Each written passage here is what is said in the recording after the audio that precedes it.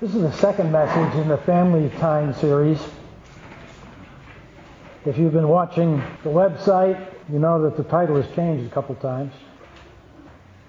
I had a dream a couple weeks ago. I don't usually preach because I dream. I usually don't remember my dreams. But I was walking through a sanctuary with a former mentor of mine. It was his sanctuary of his church. And over on the corner of an altar or something, there was an envelope with money in it. This fella was saying, you know, you never told me about that money. It's been a long time now. You never told me about that. What is it with this money? What are you trying to do with it? And my response to him was, I think you're misreading my motives. My motives are a lot more naive than you think. A lot simpler than you think. A lot purer than you think. Because I really don't know why you said that. I woke up and I thought, no wonder I had such a hard time. My motives were constantly being questioned. Named with names that I never thought of. That's a hard place to be. Because then, especially with a mentor person, I start questioning my own motives and trying to think, was that my motive? Maybe this person is right. Maybe I don't have pure motives. I better pray about this and ask the Lord to give me some insight here. In a family, in order to have close relationships, we have to trust the motives of each other. Can you say amen to that? What we often do, even as Christians, especially as Christians, we apply motives to people because we see behavior that we think means that a certain motive has made that behavior come forth. Where do we get that idea? Usually it's probably the motive we would have if we had that behavior. Hello? This applied motives, this making people be motivated by something other than what they're really motivated by, will kill a relationship. It will not allow intimacy to take place because you never get to the real personality. You never get to the real person underneath. It's like that picture there on your bulletin. Why would you do that? Hey, if you do that, you must be, or you must have thought, or this must have directed you. You must be in this spot. You must think this. Boy, there's plenty of examples in the Bible of people whose motives were misread. Especially in the early church. But I just want to look at one here, Acts 11. I want to look at Peter just for a minute. Now, of course, Peter is a person whose motives are going to be misread. Why? Because before he was saved, his motives were selfish, misdirected. So people who don't see him very often after he gets saved, but even people who know him intimately, are going to think he's behaving or doing something because of this old motive pattern that they saw. They're not going to give him the grace that his motives may have changed. Let me just take a pause here for a minute. I understand there's a difference between forgiveness and trust. I lived through it. I was forgiven, but I was not trusted, and I should not have been. And it took me a long time to win trust back, to show that my motives were new and different. I understand that. But if you look at Acts chapter 11, you remember the story about Peter and Cornelius. Cornelius, the soldier. This guy wasn't even a Jew, and he heard from God. Hello? He heard he was supposed to send these guys and go get Peter and bring him back to his house. So he sent these guys to go get Peter. In the meantime, Peter was sleeping. He had a dream, had a vision. The sheet came down with all these animals on it. In red letters it says, "Arise and eat." Guess who was talking to Peter? Lord, may it never be. I've never eaten anything except kosher food my whole life. And the red letters say, don't call unclean what God has blessed. He didn't even know what it meant, but he was soon to find out. Because he went to Cornelius, and the whole family got saved, right? Now let's look at chapter 11. Soon the news reached the apostles and other believers in Judea that the Gentiles had received the word of God. Why, this was blasphemy for a lot of people. But when Peter arrived back in Jerusalem, the Jewish believers criticized him. They questioned his motives. You entered the home of Gentiles and even ate with them. Oh, disgusting. They think he is motivated by what? Something old? They're applying motives to him that isn't there. Then Peter told them exactly what happened. Peter had to back up and go through the whole story, almost the rest of chapter 11, and tell them exactly what happened. To explain why he did what he did. Skip to verse 18. When the others heard this, they stopped objecting and began praising God. They said, we can see that God has also given the Gentiles the privilege of repenting of their sins and receiving eternal life. Now, they're starting to see Peter's motives in a different light. He was actually led by the Spirit of God. Wow! His motives weren't the old motives. He's trying to follow God, even though it didn't look right to us in the first place. So here's Peter's motives assumed and misread. When they finally get the whole story, they can start to see what his motives really are. Question. Can we get to the point where we don't first misread the motives, but we see the motives for what they are correctly the first time? Is that possible? That's part of the theme for today. Is it possible to not apply motives to somebody because we think they're doing things for a reason that has nothing to do with their reason? Motives explained and demonstrated. Here's an example. Peter explaining what his motives are again. 1 Peter chapter 5 at the end. By the way, Peter's writing this book. This letter is from Peter, an apostle. Peter doesn't have business cards that says Peter, apostle. Because it says something after apostle. That's important. Because you really can't be an apostle unless it says this next. An apostle of Jesus Christ. A real apostle of Jesus Christ is going to look, sound, and behave like Jesus. This whole book is written like Jesus would write it. Some of it is telling people what to do. Now, sometimes when I'm told what to do, I question your motives. Yeah, I'm a pastor. I don't need the congregant telling me how to behave, what to do. You know? Peter shows the heart of Jesus. He tells them who he is. He tells them some stuff. And then at the end, verse 12, I have written and sent this short letter to you with the help of Silas, whom I commend to you as a faithful brother. My purpose in writing is to encourage you and assure you that what you are experiencing is truly part of God's grace for you. Stand firm in that grace.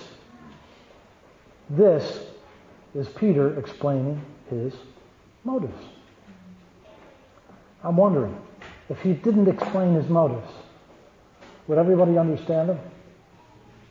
For the pure motives as an apostle of Jesus Christ that they really are? I wonder, I don't know. I sure hope so.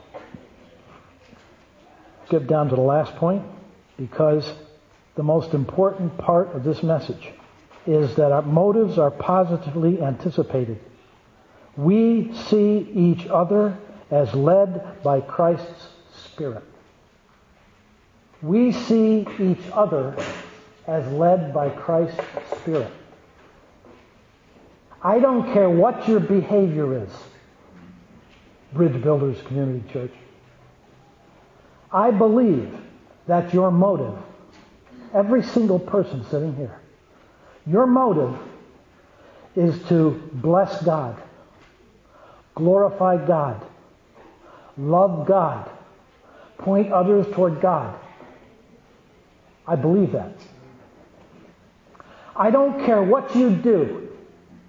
Your motive is to bless God.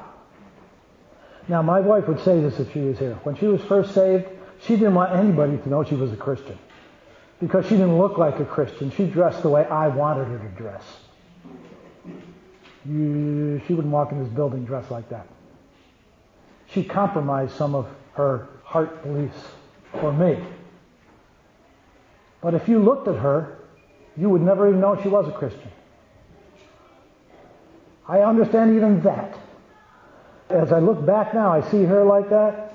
Her desire was to please God. And God got her there. If you saw her for one day out of her life, you might not even think she was a Christian. And yet her motive was to bless God. There are certain minutes of my life I would not want you to look at me and think of what my motives could be. But I want you to know my motive is to please God, bless God, glorify God. I want to be God's man. I don't care what you see me do, what you hear me say. That's my motive. You might see a behavior that doesn't quite line up with that. What are you going to do about it? What are you going to think about it? You going to apply motives to me? Don't do it, because you know what my motive is. What can you do? Pray for me. First, I'm an intense person. You ever get that impression? I'm an intense person, a focused person. So I can walk right down this aisle like this and completely ignore everybody. My daughter's nodding. It doesn't mean I hate you. It doesn't mean you're ugly. It doesn't mean you're low on my totem pole. There's something going on inside of me. But if you know that my heart's desire and my motive is to bless God and please God, what are you going to do about it? You're going to come up and say, Tim, you know how rude you were? I probably wouldn't even know what you're talking about. I was so focused on something. I'm not saying I don't need to know when I'm rude. I'm not saying that. Because I do get rude once in a while. Maybe I better stand here.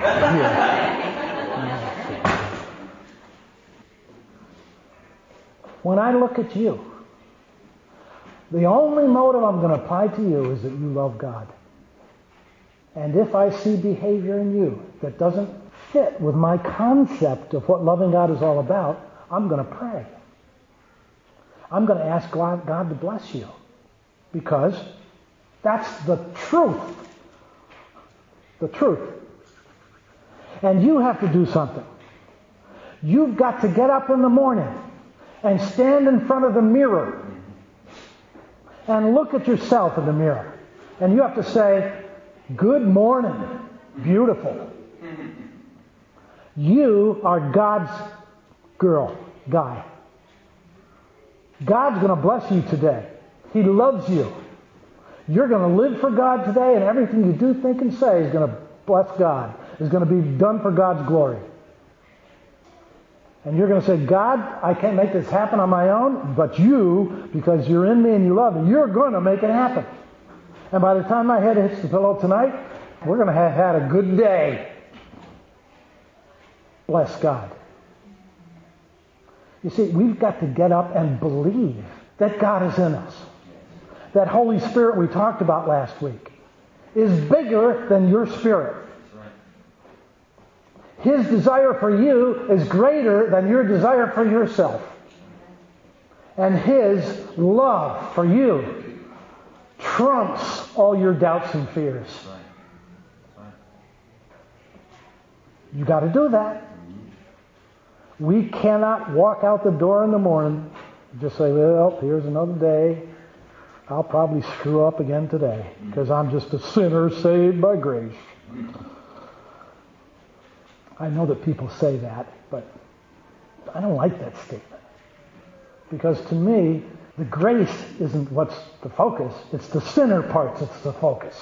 It's if the sinner overtakes the grace, so we got to keep talking ourselves into it that the grace might be able to overtake the sinner once in a while. No. I'm not a sinner saved by grace in my eyes. I'm a son of the living God. He died for me. I'm a new creation.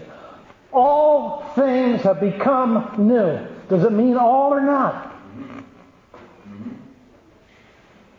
I don't have to question my own motives. I have a question. In the sense of being a son and a child of God. Now, if we're going off. Do you have a father? Right. Will not the Father discipline us to bring us back? And that's where our hearts can sometimes deceive us in our motives.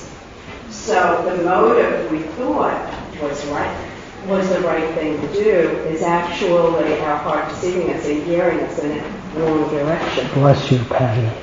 You want to please God so much that when you hear His voice in the littlest, teeniest way, if your little toe gets off the path, you hear God's voice for you. And He calls you back and you say, yes, Lord. That's the Christian life. That's the Christian life. But I'm not going to focus on the fact that my little toe went off the path. I'm going to focus on the fact that God is big enough and He loves me so much and His voice is so clear to me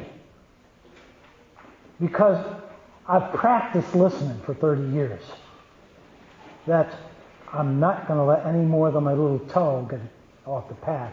He loves me enough and I hear Him enough, it's going to bring me back. Do I trust myself? No. I trust God a lot bigger than not trusting me. I trust God a lot more than I don't trust me. Does that make sense? God is not going to let me fall. He's not going to let me fail. I just don't believe it. I didn't say I'm always right. Hey, there's a couple elders sitting here. Why do we have elders? To help me see when my little toe gets off the path, if it does. So when they can ask, hey, I heard you say that particular thing during the message. What was that all about? Can you explain that? That's why we have this little body. I would be very afraid of a person who says, I don't belong to any church. I'm just a member of the body of Christ. Great. It's great to be a member of the body of Christ. But the accountability is here, people. This, right here. I know you, Patty, you know me, and if my little toe gets off the path, you might be the one to come and tell me. At least if you have a question. At least if you have a question, say, I didn't understand that. Just like you just did. You see, you don't want me to get into the wrong place. I don't have a real earthly sister, so I count on people like you, Patty.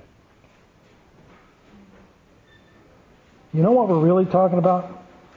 Especially in this type of a church or fellowship, whatever you want to call it. We need each other. We need each other.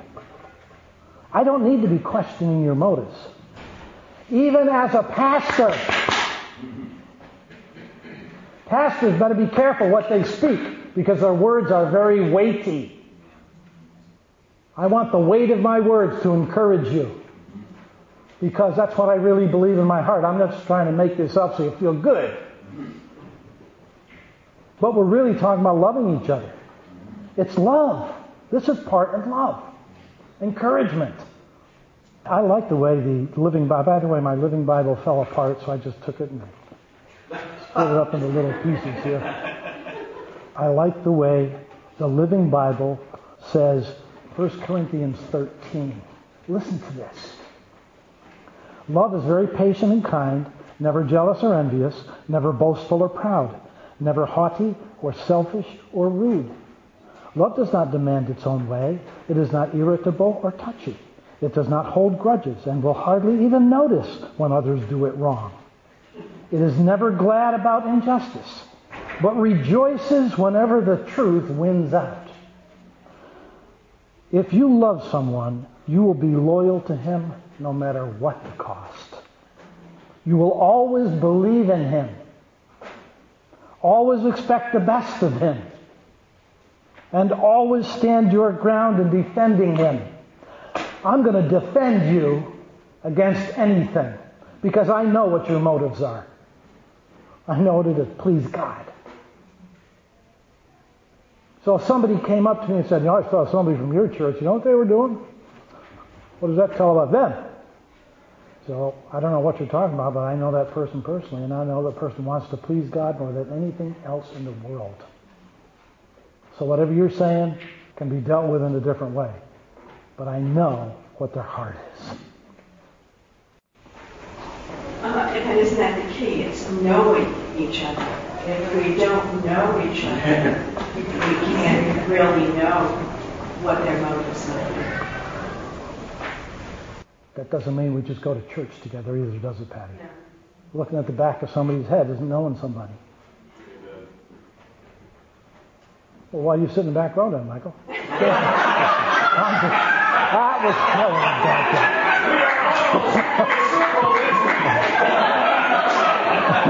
that was a bad joke. That's right. That's right. Thank you, Michael. Thank you. I trust you did. Look, I'm not telling you guys something that you don't know, something you don't experience. I'm not trying to change course of Bridge Builders Community Church. I'm trying to explain what we do. Everybody who walks in this church, every single visitor has said to my wife, what a loving group of people. What a quiet, sweet place. Kevin Reardon was here praying over people. He said, I'm leaving town because I live in Pennsylvania. But when I'm here, this is my church. Can we agree this morning to see each other through the eyes of Jesus? All the time. All the time. To have grace cover every meeting we have. Every dinner we attend with each other. Every activity we do together. This is what God has called Bridge Builders to be. And I'll be perfectly honest with you. There's times I sit home and say, Lord, 40 people for 5 years? What's that all about? Lord, do you realize? Did you know? Let me just explain something to you. Do you understand the heart of Bridge Builders that people sense when they come in this building? Wouldn't more people want to sense that heart and be encouraged by the love of God that's poured out from this place to everybody? I'm not saying that. That's what other people say. Lord. Hello? Hello? Well, he lets me just spout off every once in a while. I don't want to have a mega church. I just want to love people. And I got enough love for some more people. So if there's more people around who need to be loved, Lord, send them through that doorway, because we promise that when we open those doors, every single person who walked through that door we would love. We said that out loud. We don't care who they are, what they look like. We're going to love them. And one person walked through that door, I loved him enough to say, don't come back.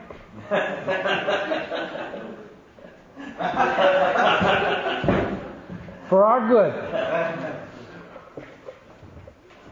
Steve Green recorded a song. Here's the words. All believers dream of reaching the world with a message of love and grace.